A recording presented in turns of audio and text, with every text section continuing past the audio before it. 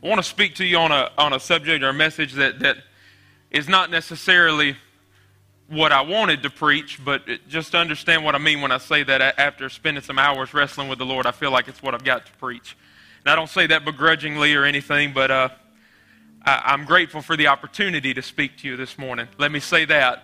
And I don't begrudge the word I'm going to bring you, but at the same time, I am aware of how certain things are not always received when they're said from someone of my age.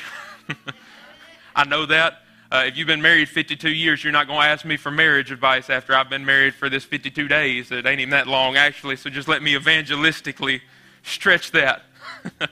So I understand there are some areas of life that I cannot speak to yet. With that being said, I feel like I know what the Lord's placed in my heart, so I'm going to ask you to just hear my heart this morning as we dive into this word and understand that I'm fully aware. It's not youthful arrogance to run in and tell you some of these things. I'm aware that it may not sound the right way coming from me, but we're going to just go into that and see what the Lord would say to us this morning. Amen.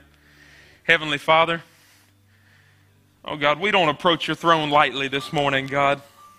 It's not just out of habit. It's not because this is the right thing to do, to pray right before you preach or to pray during church, God. We approach your throne this morning because you said I could, and you said that I could spend time with you. You said that I could have relationship with you, Jesus. So right now we choose to take advantage of that privilege, God, that great honor that the God of heaven and earth would even care to listen to the thing that I would say. God, we thank you, Jesus. We thank you for this time to be together. I thank you for these precious people and for what you want to say to us this morning. I thank you for the blessings you've placed on our church and on this family. God, we love you.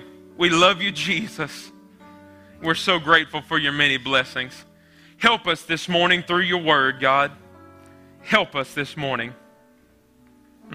In Jesus' name. I don't know about you, but as I'm getting a little older here, my prayers are changing. I used to have these real specific prayers, and now a lot of times seem like my prayers just help. Help, Jesus. I don't know what I'm doing. God, just help. I don't know what to ask you for, Jesus. Just help. Anybody else feel that way sometimes? Sometimes I don't have the right words, and I don't know what to say, so I just help. Help, Jesus. I don't know if you see what I'm making a mess of over here, but just help. Help, Jesus. I'm tearing it up over here. Not in a good way. Nobody else feel that way sometimes? Amen. Have you ever noticed, we'll dive on in this morning. I won't waste a lot of your time. We'll be quick and concise as best I can. Have you ever noticed how once we get inside our churchy circles, sometimes it seems like we develop these, I guess circles is a good word for it, not just our church. I mean just, church world. We get these circles developed, and it seems like, in my experience anyway, growing up the way I did around church and in church all the time, like I grew up, I think I was 3 weeks old and took my first nap under a church pew, Like I've been in it for a little while. Didn't always do the right things, didn't always do what this book said to do, but I've been around it a long time. And it seems like sometime when we get in those circles that we get to hear a whole lot about Jesus, but we don't necessarily hear a lot about what he had to say. Now, I'm thankful I'm part of a Bible-believing, Bible-preaching church. Amen? But it seems like even at that, there's so much churchiness around us just in our culture and it's steadily being pushed at us that there's a lot of times that I hear about Jesus and people say good things about Jesus and I want to be like Jesus. And we're hearing all this stuff, but I don't necessarily hear what Jesus had to say for himself. Y'all haven't seen that? Nobody else remembers flannel board Jesus in Sunday school. Y'all don't remember that? The flannel Jesus, and then you had the little sheep. And we would hear the same 3 or 4 Sunday school lessons, right? And that's who we learned about it as Jesus. And nowadays, we've grown past that. We don't still have him on a flannel board. We put him on a fancy screen now. And we ascribe a lot of titles to him. And we say things like, you have no rival. And I get... Michelle starts singing that, man, I could jump all over this place if I let myself. Because it's just, but we talk a lot about him. We give him a lot of titles. We say a lot of things about Jesus. But we don't always, in the midst of ascribing those titles, we don't always let him write his own story, so to speak. It's almost like the church as a whole, not us, but just church as a whole. It's like we've taken Jesus and we've sort of picked his 5 to 7 best catchphrases and his most loved cliches, and those have become the primary source of what we talk about. Yeah, y'all going to be real quiet this morning. Okay. I feel you. I see you. I got that. But here's the thing, is we pull our primary narratives from these 5 or 7 things that Jesus would say.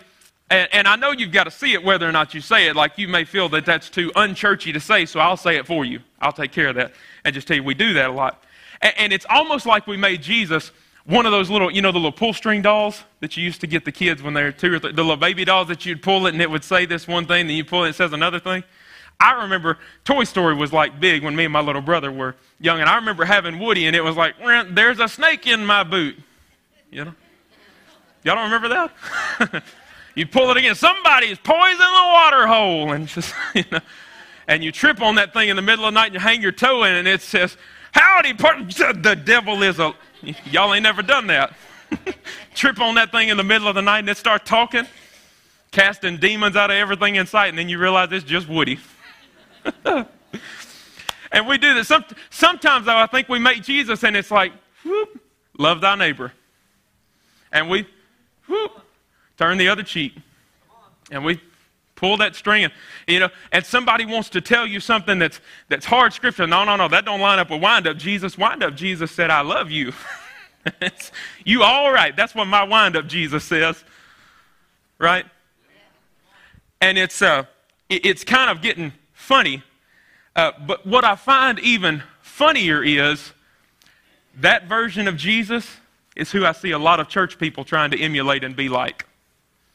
It's kind of, I had to go steal this from the nursery, so Bruce, don't tell Wanda or anybody, oh, there's Miss Wanda, yeah, don't tell them I stole your toy. It's sort of like this little thing here, and you hear that? So you push this button and you get one thing. Can y'all hear that? No? You hear it now? Or you push this button and you get this other noise. And it's like we've got these 3 or 4 things. And kind of like Jesus is only allowed to have those 5 or so things that we'll talk about in church, we've almost set it up. I'm going to get that out of the way so it don't start singing in the middle of this message. We've almost picked these same 5 to 7 phrases for ourselves. And our wind-up doll is a handshake. And it's like we come in church and they wind us up and say, how you doing, brother? And we say, oh, I'm wonderful. And you step over and you see this other person, they shake, how you doing, man? I'm good. If I got any better, wouldn't know how to stand it. Then you come over and you shake another hand, how you doing? Shandaba Jose, Jesus is good. Jesus is good. And then sooner or later you notice that you've shook more than 5 hands and you start saying the same thing that you said a minute ago. Don't act like you so churchy you ain't done this. Everyone, you a lie if you ain't. We've all been there.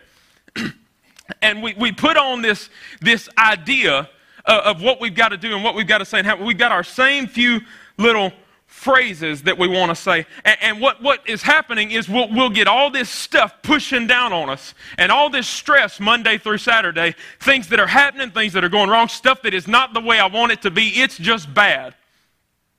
You in the car coming to church and you and your wife cussing each other out, and you get in the house and you throwing stuff at each other, and social media, you sharing all kind of stuff. Let me see if I can type this out and she'll know who I'm talking about, her, and just share. Some of you get real catty and real petty. You start sending it in Messenger even so they know it's right to them. Like,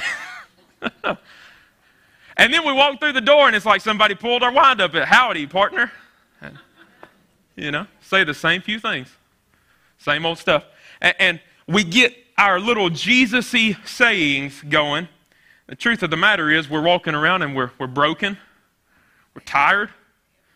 Upset. We don't feel good. The truth is we're damaged goods. I want to talk to you this morning about that idea of damaged goods. When I'm broken, when I'm hurting, when I am upset, when we did just have that cussing, screaming match in the house or in the car on the way to church and then we had to make it all right, what do I do when I'm like that? What do I do when everybody thinks I've got it all together I ain't got nothing together. I don't have any of it fixed. And first, I want to remind you of a few things before we dive off in this message too far. And it's not another churchanese kind of saying, like, church got its own little language that we use and that we talk in. And I'm not going to tell you that when you feel that, just praise your way through it. I'm not going to tell you, just worship Him anyhow. Worship in the waiting. That'll take care of it. That'll fix it. Tell that to somebody that's known Jesus for 3 weeks. They have no idea what you're talking about. They need you to help them. They need some answers. And theoretically, yes, that is right. I agree with you 100%. You can praise your way through some pain. You can worship in your waiting, and God will move. Theoretically, you are right. But applicationally, I want to hit you in the face when you tell me that. Right? Theoretically, the weak has been straight from the underworld, and I don't know what I'm supposed to do. And theoretically, you say, well, if you'll just put the devil under your feet. And applicationally, I just want to see how far I can lodge my foot. And, oh, y'all are that saved. You had never felt that way. Okay. We're that church. I didn't realize we were that way. You know you've been there.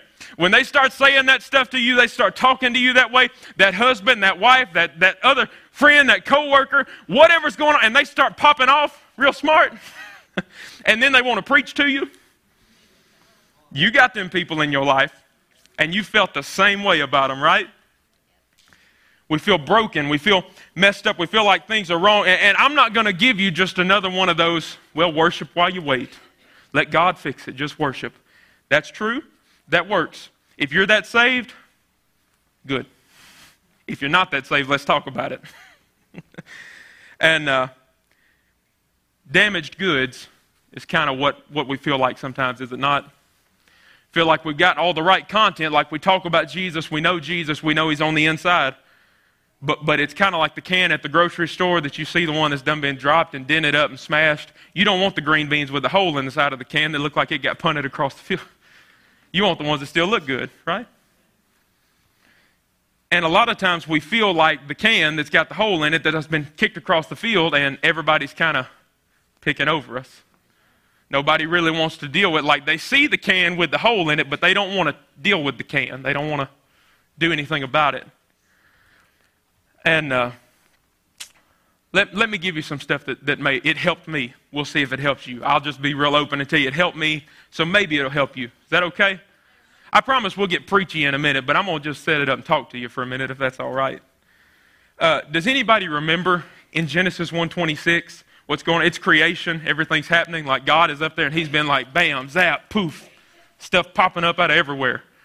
It's like a Batman cartoon, the cloud with the writing in it, and like, zoink, and then a bush popped up. And, I'm sorry, I figure if I can make you laugh, maybe it'd be, if you ain't going to shout at me, I might as well try to make you laugh. So but in Genesis 1:26, I remember that creation is going on. God is in heaven, and He's up there. And throw that verse on the screen for me. He looks around, and God said, let us make man in our image. You don't have to go to the next one. That's enough right there. Let us make man in our image according to our likeness.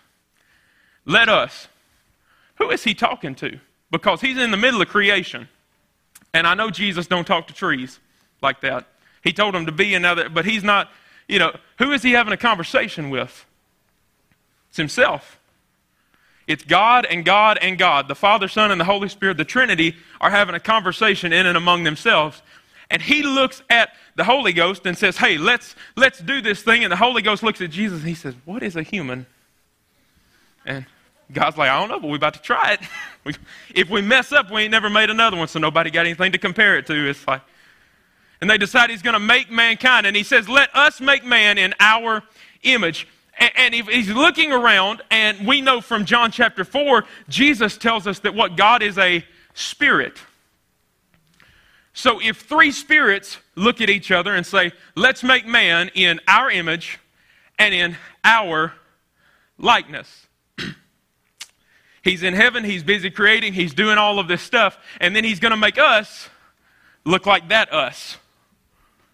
So, what did He do? Because I tend to think about Genesis 2:7, where He formed man out of the dirt. But before that conversation ever happened, In Genesis 1:26, he said, let us make him in our likeness. 3 spirits got together and decided they were going to create something that looked like them. So what did they create in you first? Your spirit. Before he made your flesh, before he made your skin, your organs, all that stuff, he decided to create your spirit. Now I'm going to go just semi-deep for half a second, then we'll pull it back. You are a 3-part being, just like God is Father, Son, and Holy Spirit, right? He's Father, Son, and Holy Spirit. You are spirit, soul, and body. Are we not? So if we are spirit, soul, and body, that means that the spirit side of me, when God said, let us make him in our image, he put something from himself in you and I, right?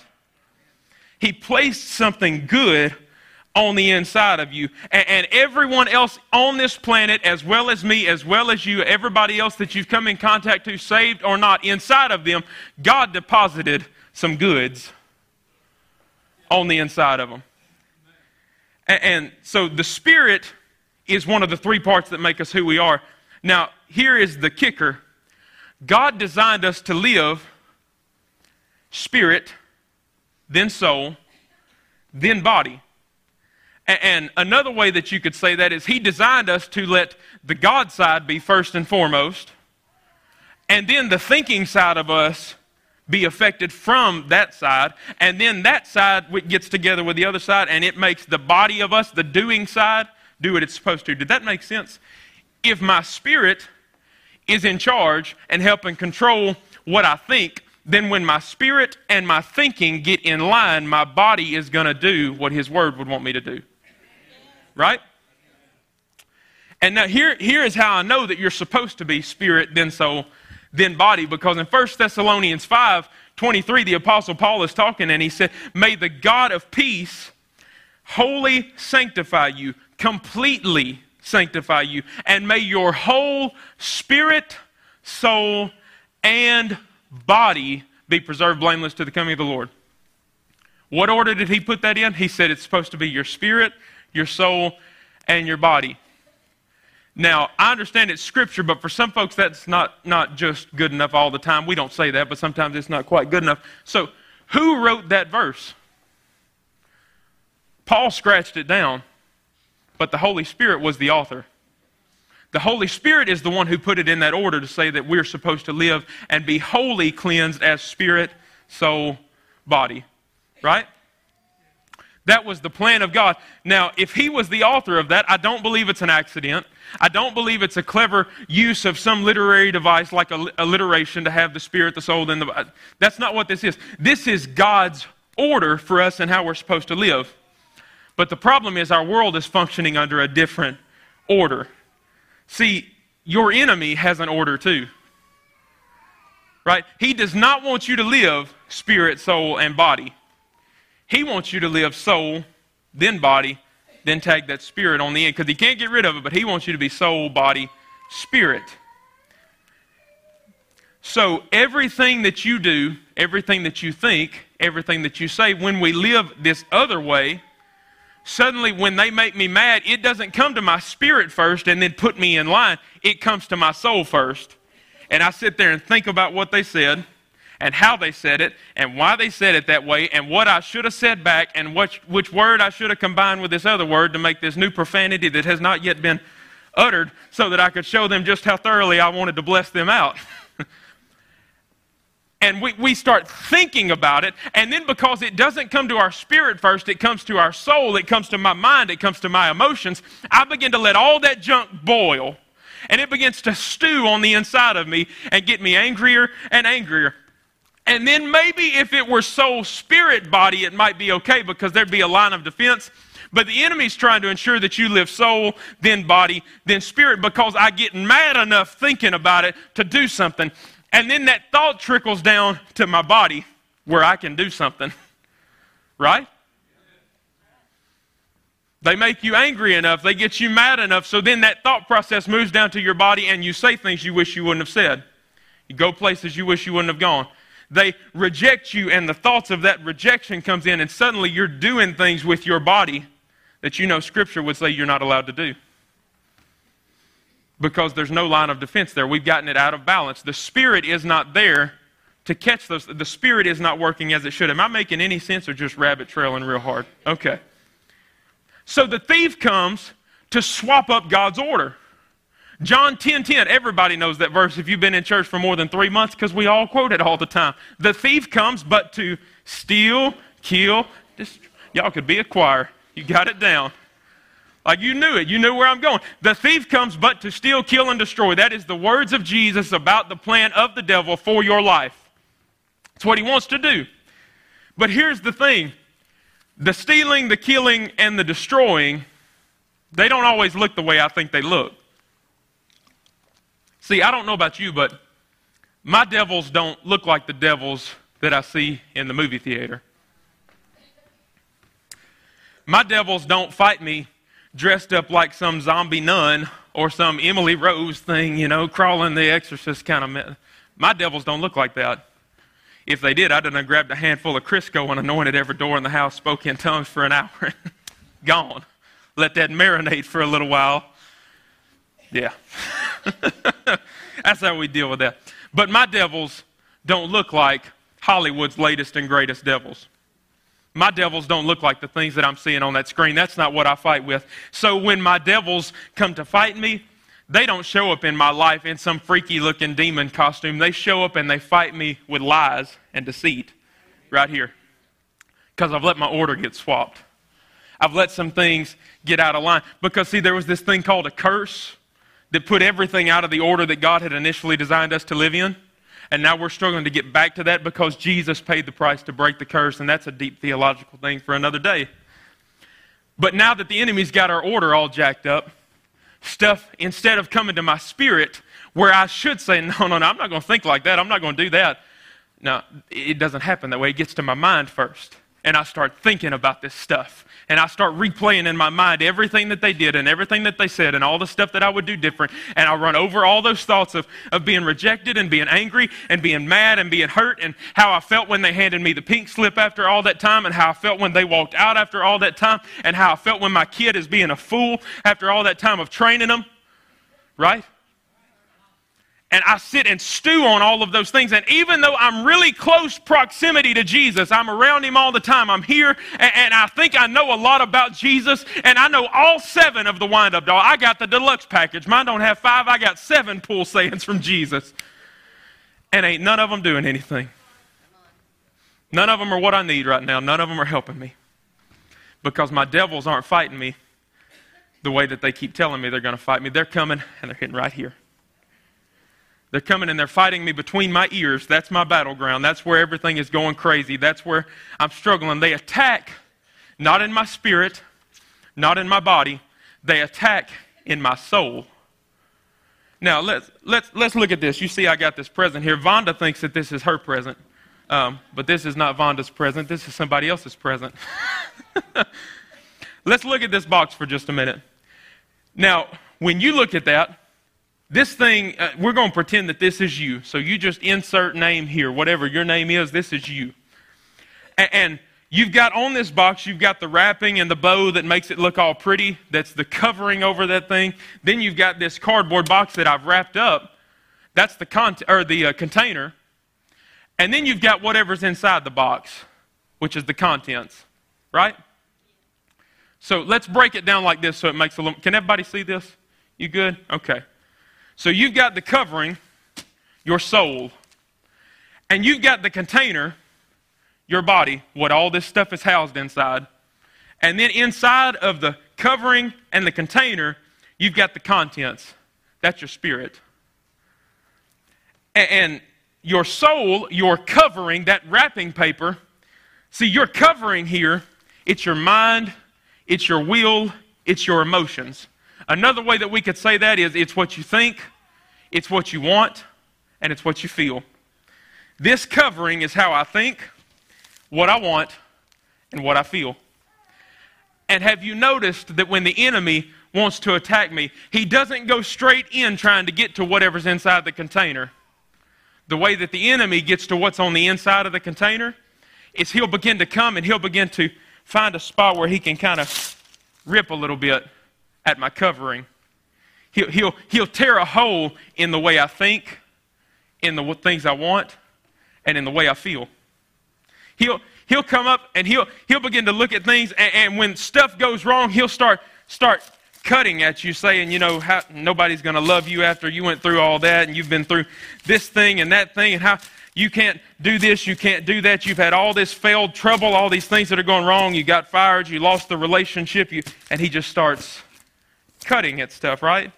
And he starts trying to tear things up and pull it open, and sooner or later, it's like it starts out small when like the family member dies, or when, mom or dad walks out and a little bit more gets ripped off.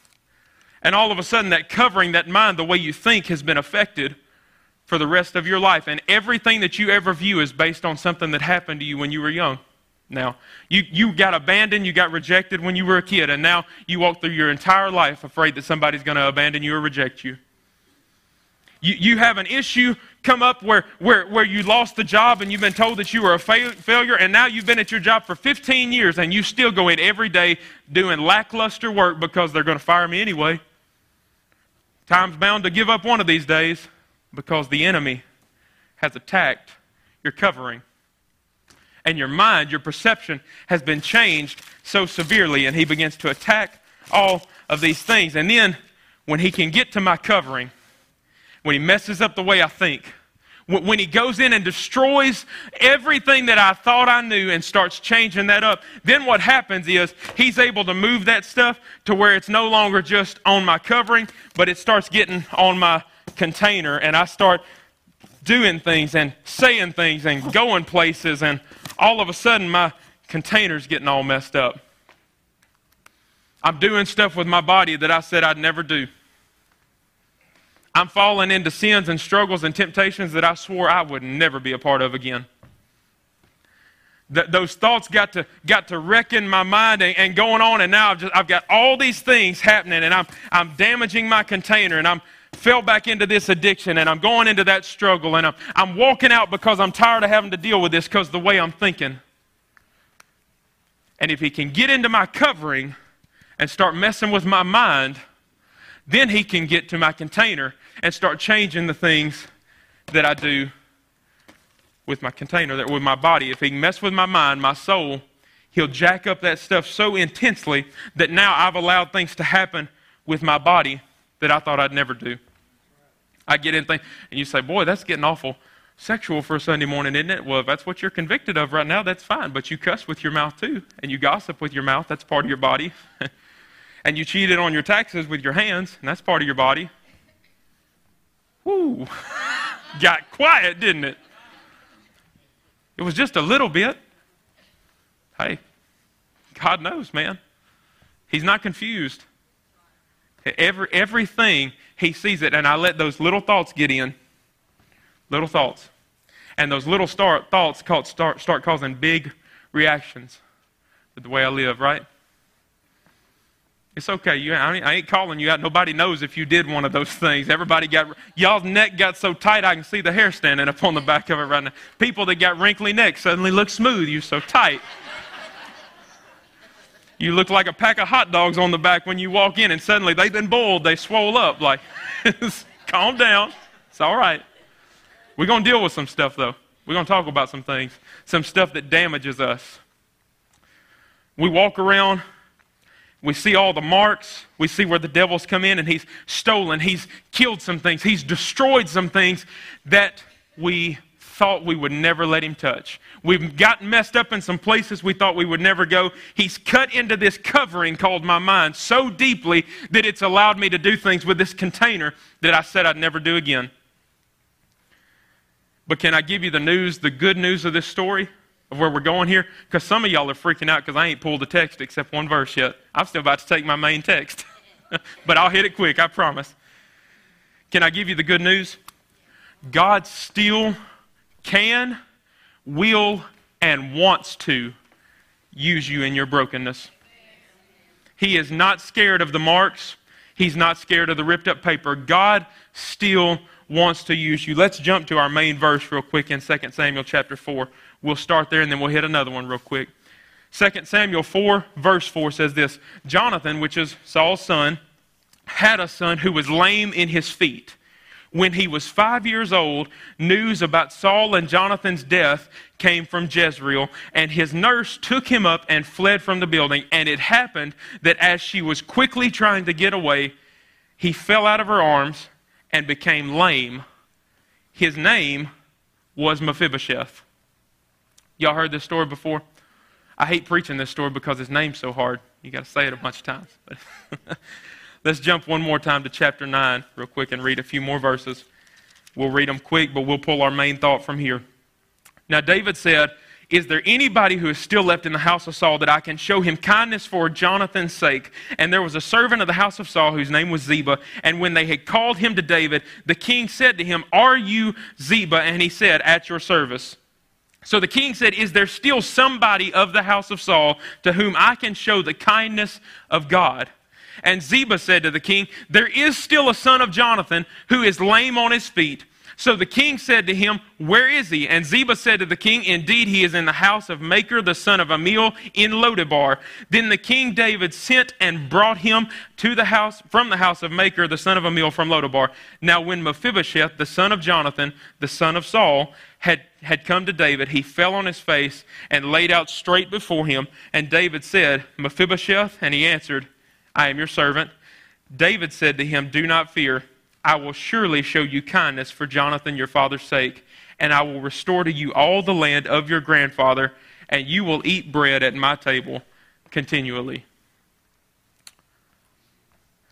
Let's jump back into this and look a few things. So we read chapter 4, where a baby boy, he's 5 years old, he's been left with this nurse, and she picks him up and she's running because news of his father and grandfather, who were the king and prince at that time, has come to them. So she picks him up and begins to run. She takes off. She's trying to flee the city. She's got to get away because of danger. And as she is running, she trips and drops this innocent baby boy. And from 5 years on forward, he's crippled. Can't walk. He loses everything from his waist down. Can't move anymore, can't provide for himself, can't work, can't do anything. All because of this one instance. Now we fast forward several years, and Mephibosheth is no longer that 5-year-old boy.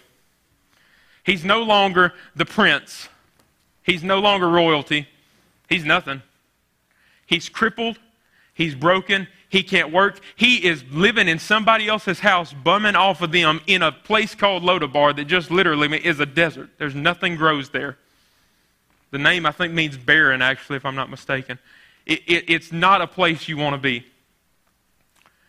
And we go from the 5-year-old boy who got hurt one time when somebody who was supposed to carry him dropped him. And now we fast forward all these years later, and it's an injury that he is still scarred and still marked by. It's something that has changed the course of his life. It has ruined his life by other people's standards.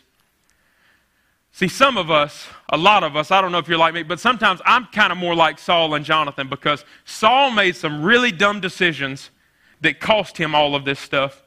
Saul made stupid decisions that caused him to get in the place he was, where he was broken. He was humbled before God, not humbling to God, but God broke him because of how foolish he had been and all the things that he had done.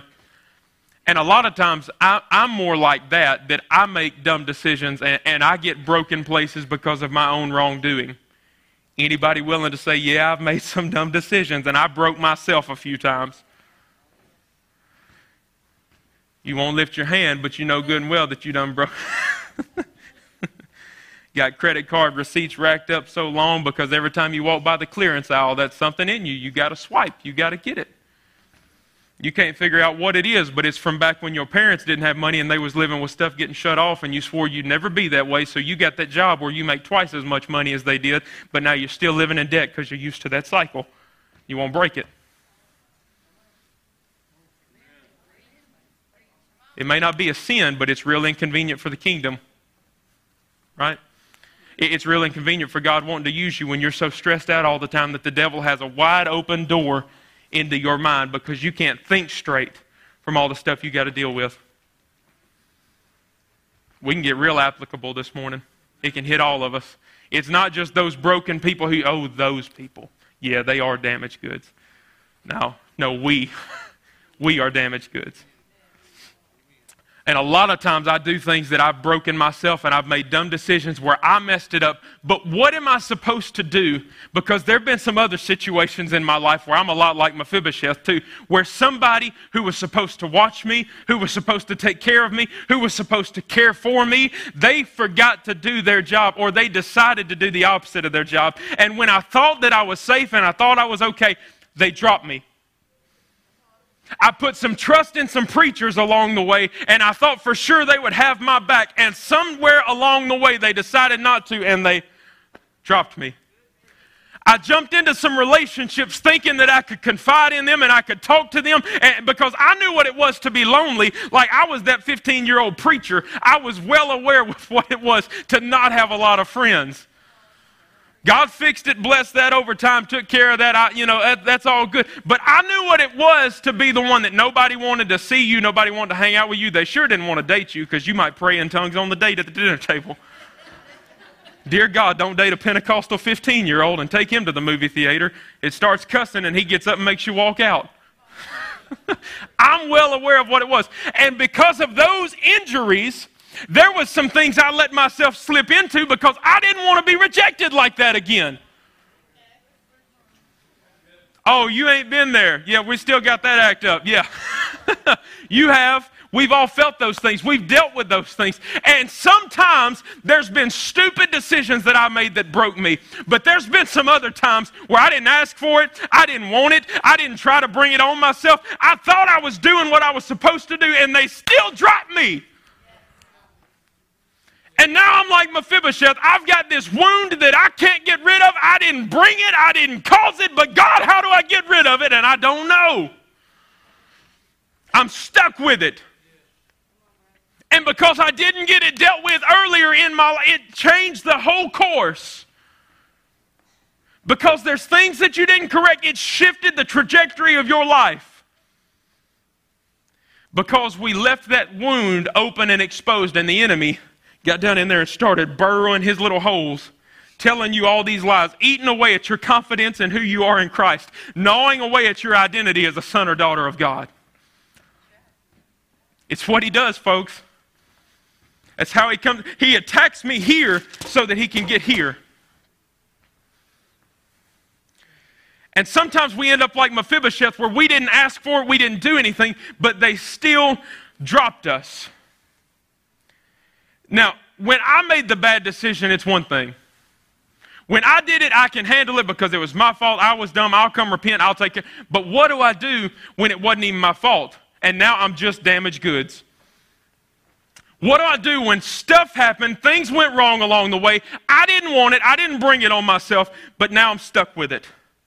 What am I supposed to do when I'm broken and when I'm angry and when everybody knows it? It's not even my fault. I didn't even do it, but it broke me, and now they can see it. Somebody look at your neighbor and say, I'm damaged goods. Okay, now all you religious people who didn't look at them, because I ain't going to confess that over my life. I'm a first and not the last, head and not. Get off of your prideful horse. That wasn't the Spirit of God that told you not to do it. It was the fact that you don't want to open up and expose yourself again because you got hurt last time you did. See, I told you sometimes things aren't received real well when you're this age, but I can blame it on young, dumb preacher. I'm just going to go at it. Here we wound up, baby. We going.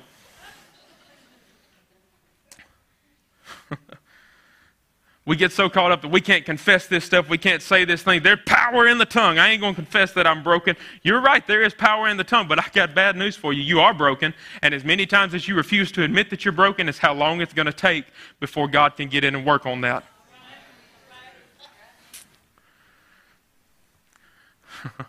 Maybe I'll use this illustration. Maybe some of you know or don't know. When all those storms came through back at the 1st of June, my parents had a tree fall across their house. Tore it to pieces. I mean, like, you could walk in the bedroom and suddenly there's 17 skylights. It's wide open. Wide open spaces, it's there. You can see all through the outside. The great outdoors is now in the living room. But Brother Keith, what if when that house got broken, my dad walked in there and started looking at that thing and saying, oh, I ain't going to accept that. I ain't going to confess that. No, this ain't broken. No. Praise God. Shakabahosatamahase. It's healed in Jesus' name. Now, you a builder. Has that ever worked for you? Okay, I didn't think so. I just wanted to make sure. I thought I was factual in telling you that that won't fix your house. And a lot of times we're the same way. We got broken stuff and broken places. Things that were structural and foundational to us have been mortally wounded. And rather than open up and deal with those things and admit, I need somebody to help me here, we want to try to cover it up and say, no, it's all good. Everything's good. I got it covered. How you doing, bro? Fine. I'm fine. How you doing? I'm blessed and highly favored. Doing good. Get your wind-up toy going again. When all along you know that there is damage on the inside of you. It's like, it'd be like if you broke your leg and knew that you broke it, snapped it clean in two, and rather than going to the doctor, you found you a real good crutch real quick and got that crutch on. And you never went and took any scans. You never went and got a boot or a cast or whatever they wanted to do to it. You never got any surgery. You just walked on that crutch and you just said, as long as I'm real careful, it'll be all right. It'll be okay. I'll just keep walking on my crutch here and we'll be good. And you limp through the rest of your life with a gimp leg because you never let it heal properly. You never let someone who could fix it take a look at it. You never let it get opened up to be put back in line. You just keep on limping. Keep on walking on your crutch. Keep on holding. And that's why now every time people make you mad, you got to leave the room. Because see, one time you got broken in that place of anger. You pushed too far. You went across the line. Now you just tiptoe around it. And when they start ticking you off, you can't go there because all it's going to take is one little tweak and you're going to break it all over again. One time you were unfaithful in that relationship, but you didn't confess it and you didn't get caught. You broke something and now you're just trying to walk around and you're trying to hide it and cover it. And you think that as long as you walk real soft, they'll never figure it out. But one of these days you're going to tweak it again. You're going to break it all over. Because you won't let anybody get in and deal with the thing. We keep putting this mask on, acting like we've got it all together and it's all okay. It's not. Admit that there's damage. Admit that there is an issue that we need the Lord to work on. But the problem is, we don't want anybody to see our box. We want to keep trying to turn it. Say, nope, I got it all together. It's all good. Look, I turned my box. See, there's no rips, there's no tears. My covering is fine. I'm intact, preacher. Don't worry about it. It's all good. I got everything here, stuff falling apart left and right. You ripping duct tape and baling wire and super glue and trying to put yourself together before every Sunday morning so nobody can figure out just how messed up it is. But the truth is, we look a lot like this because some stuff has happened. The enemy come in, stuff got broken, and you had those feelings, and he came in and got your mind, and he came in and he got your covering, your container. He started tearing stuff up. You had all that stuff where you lost that job, where you lost that relationship, where you had that miscarriage, where you had that abortion, where you had all this financial trouble and you thought you were going to lose anything. And the enemy has started coming in and tearing stuff up and putting holes in things and going after it. And sooner or later, your container is going to get so busted because of the things he's gotten in here that there will be no hiding if we don't deal with the damaged thing. But we have gotten this Americanized consumer view of our lives so that we want to deal with, we can't handle admitting that sometimes on the inside we look a lot like this right here. You know why? Because we think like the consumer. See, when I walk in a store, if I see it and it's got a dent on it, the tag can be on it crooked. And I'm like, man, that tag's a little crooked, man. Are you sure that y'all can't give me some money off of that? It's a tag. It don't mean it, but discount if you can get it, right? Y'all don't do that. Yeah, you do. You walking in there and you wear your big belt buckle and lean up and look at you trying to rub your belt. Sir, that's got a scratch on it right there. I think that's like 25% off easy, right? Like, look at all this damage on the container. You ladies walk in wanting to buy a shoe and they hand you a box and there's a pencil mark on the box, not on the shoe. Have you got one that ain't got all this stuff on it back there?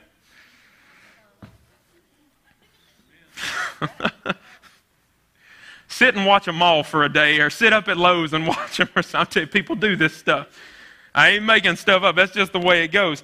And we think about life from that perspective. And this is where it has the ability to damage us. You see, I walk in the store and automatically, because the container does not look good, I assume that it should have less value than what its original intent was. I look at it, and because something is scuffed and because it's broken and it's not as pretty as the one sitting beside it, maybe it's not worth as much. And we start trying to figure this thing out. And see, this is the problem. We let the devil get in our mind and in our covering, and he starts telling us the same thing, saying, look at all those marks you got on there, man. Look at those. I can see right through that box. Look at that hole you've made in your covering by getting out there and doing that stuff. And he'll talk those lies to you, and he'll talk those things to you and tell you how messed up and how broken and how you have ruined your life, and there is no hope because we let him get in, because this is the way we think in the real world. The real world. And we let him come out here and say these things to us and convince us that that is the truth. And then what happens is our view and our mind and our covering gets so jacked up that this becomes even the way we approach our relationship with Christ. We begin to think about him in even the same way. We let him get in our heads and tell us all this stuff, and then it becomes the same way I think of how Jesus must think of me. I know all the songs, I know all the cliches, but man, I've messed up too many times for that stuff about grace covers all to be real. Like, I know it covers a lot, but maybe it covers a lot and God still remembers. Like, maybe it covered it so I can still get to heaven, but it didn't cover it enough for me to be blessed. Maybe it covered it enough for me to be okay with God, but we don't really have to be on speaking terms because I'm embarrassed of what I've done. It's because this mindset has crept into your mind and your theology, and it was never intended to be that way. You let him tear up your covering, tear up your mind with all those lies. I'm going to move quick on this last part. Think back to 2 Samuel 9. Think back there, and David calls for a servant. Somebody from the house of Saul. I don't care who, find me somebody that Saul had working for him. And they call in this servant named Ziba, and he says, is there anybody, anywhere? I just need somebody. I don't care if it's a great-great-great-great-grandson. I need somebody from the house of Saul that I can show the kindness of the Lord to, because the king is only concerned that you know how good God is. He's not concerned with where you're at, with what lineage you came from, with all the evil stuff in your past. He's worried that you know there is a good God out there. King David, obviously being the picture of King Jesus here, calls for him. And the servant, rather than just telling him, yes, he's got a son named Mephibosheth, let me go get him for you. What does Ziba do? Ziba acts like your friends. Your friends, you know, those real good ones you got. Ziba walks up to him and says, yeah, King, there is somebody. It's Jonathan's son, and he lives down at this other guy's house, who's the son of this other guy, and he's bumming off of them, and he's living down in this city that's no good. It's a trashy place. It's the slums. Nothing good comes out of there. He's lame on his feet. He can't even walk. Okay, but what's his name? What's his? Oh, yeah, his name's Mephibosheth. Ziba described everything, who his daddy was, where he came from, how broken he had been, all the mess he got into, all the trouble that he had made, his condition and how bad he was and how awful he looked. Told him everything about him but who he was, because he thought who he was what he'd done and where he'd been.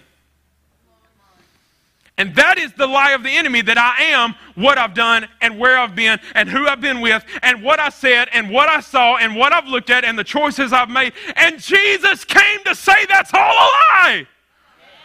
That's not who you are. Whew, I thought that'd get a little bit more. Just kidding. I'm not really hung up on your applause, but I do want you to be hung up on the truth that Jesus is crazy about you. And if you've been in church for 50 years, but you're still hobbling on your crutch, Jesus is still crazy about you and wants to fix that damage.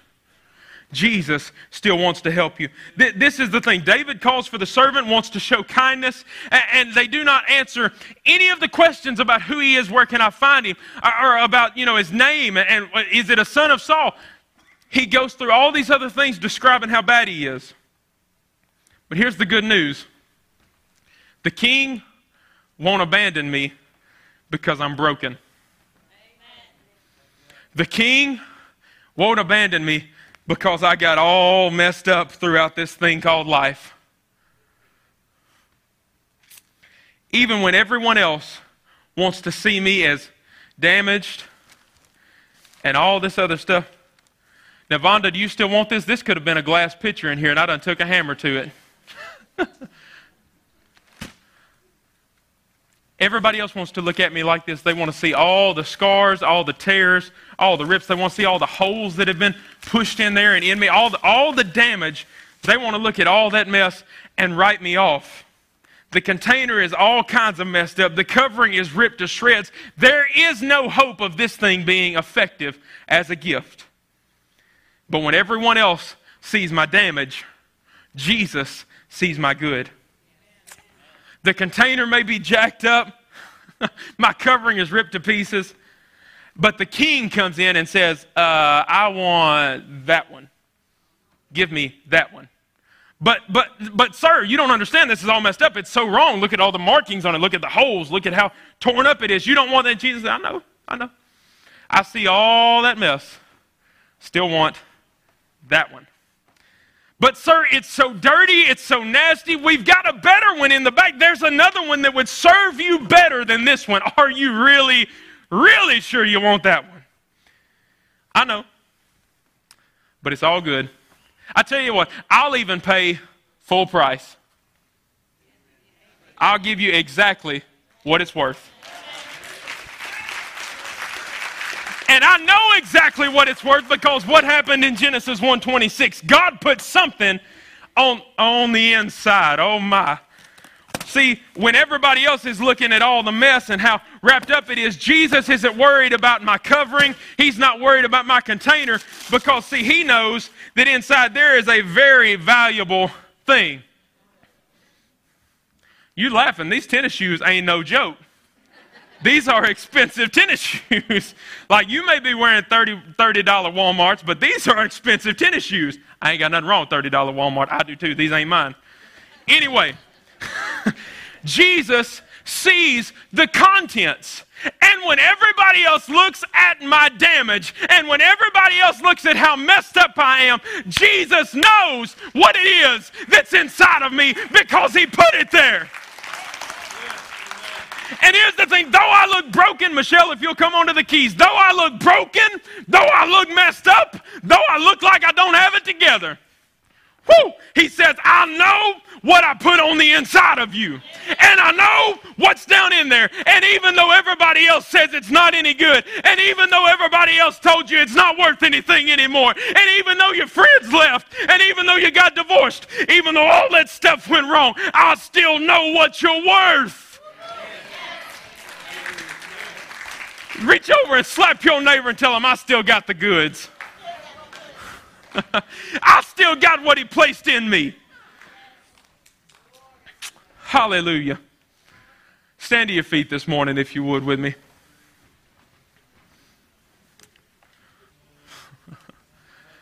We've got some folks that have come in this morning, and there is no shame in it. We're all one of them that's damaged. We've all got some damage. Amen? Look over at them and tell them now, I'm damaged goods. That was so much better participation than the first time. Maybe we got somewhere here. I'm damaged goods. You're damaged goods. Because there's been some things that have happened to me along the way that I didn't ask for them and I didn't want them, but guess what? They happened. And I got dropped. And it wasn't any fun and it didn't feel good and it marked me for the rest of my life. It's changed how I view everything. But can I tell you that the king won't abandon me just because I'm broken? The king is still determined to show me how good he is. Can I give you one more thing, Michelle? You can go ahead and bring that up. I'm closing. I'm finishing. Can I give you one more thing real quick? I'm still within my time bracket, ain't it? Praise God, right on time. May not have been when you wanted, but it came on time. It's just like Jesus. Let me give you one more thing. Mephibosheth, if you read on in the story, David told him and said, look, I know you've been broken. I know you've been dropped. I know you got some mess going on. But here's the thing. You're going to eat at my table for the rest of your life. And here's why I get excited about that. Yeah, the king's got good food. Yeah, the king has got everything you want sitting at the table. Yeah, the king has got something there that will nourish you, that will satisfy you, that will fix you. But here's what I get excited about. A king in those ancient days with his banquet table, go look this up, some of these images. It'll bless you all over again. About had me shouting. When that king had his banquet table, they would take some of the finest linens they could get. They would stretch it out across that table and drape it down, and that cloth went down. And this is the thing, is Mephibosheth, where was his trouble at? From the waist down. Mephibosheth's problem was he can't walk. His legs are broken. His legs are crippled. His legs are messed up. He's gimped down here. He can't move. Oh, but when he comes to the king's table, at the king's table, it all gets covered and nobody knows anything different about him than anybody else. My God, if I could get somebody to understand that in the middle of your broken thing, in the middle of your mess, God is still able to cover that thing. God is still able to take what looks like damaged goods and make it a good thing. He looks on the inside of you and says, I know it looks broke. I know you got junk. I know it's messed up. But as far as I'm concerned, you still got the goods. You still got what I put in you. It's still enough. Hallelujah. Oh, Jesus, I thank you for this people, God. I thank you that you love us. I thank you that when I got broken and when I got messed up, you were still there. I thank you that when I made choices to go the other way, you still held on to me. I thank you that when I didn't do right, when I didn't act right, I didn't know right, I didn't look right, you still called me. You still loved me, Jesus. And when everybody else said, you're damaged, you said you're good. Thank you, Father, for that this morning. Lord, I pray right now for anybody sitting under the sound of my voice that they say, that sounds great, but I've got some real damage. I've got some real damage. You don't know all the stuff that's wrong. Heavenly Father, I pray that you go to them right now. Begin to flood their heart with your love, with your grace, with your goodness. Let them know that they are accepted. Oh, Jesus. Oh, Jesus. If you're in here this morning and you said, look, I've got some stuff, I'm doing right, I'm living right, but there's some places in my life that I got damaged and it's causing me some trouble. There's some markings that have been left on me. There's some holes that the enemy's put through me. There's some things where I have stained my life. God is the one who redeems the time. God is the one who restores what the enemy stole. And if that's you and you say, I got some damaged places that need healed, why don't you just step out of your seat this morning? There's going to be some folks who will stand here and we'll pray with you and we'll agree with you. If that's you, come on. Step out of the aisle. We know there's some people in here that you've got broken stuff. There is nothing wrong. We are all broken. So come on out. Come on. I need some men to come help me pray with my brother. I need some men to come help me pray. Come on, there's some sisters in here too. I watched your faces while I was preaching. I know what's going on in some of these things. Come on. If you say, I got some broken spots, there's nothing to be embarrassed of. There is a king that loves you. Don't keep that proud face on any longer. It's time to come home and let the king restore some stuff. I need some more brothers to come and help me pray. Come on. Come on, I need some men of God to help me pray. We're not ashamed of this. I need you to pray with a brother. If you got broken places, come on. I need some sisters to help me pray with my sister. Come on, ladies. If you're a woman of God, step out and help her pray. I need some married couples who know how to touch God to come and help me pray. Come on, I need some married couples that know how to touch God to come and help me pray for a minute. We're going to pray for God to restore broken and damaged things. He's going to heal some broken areas this morning. Come on, church, help me pray.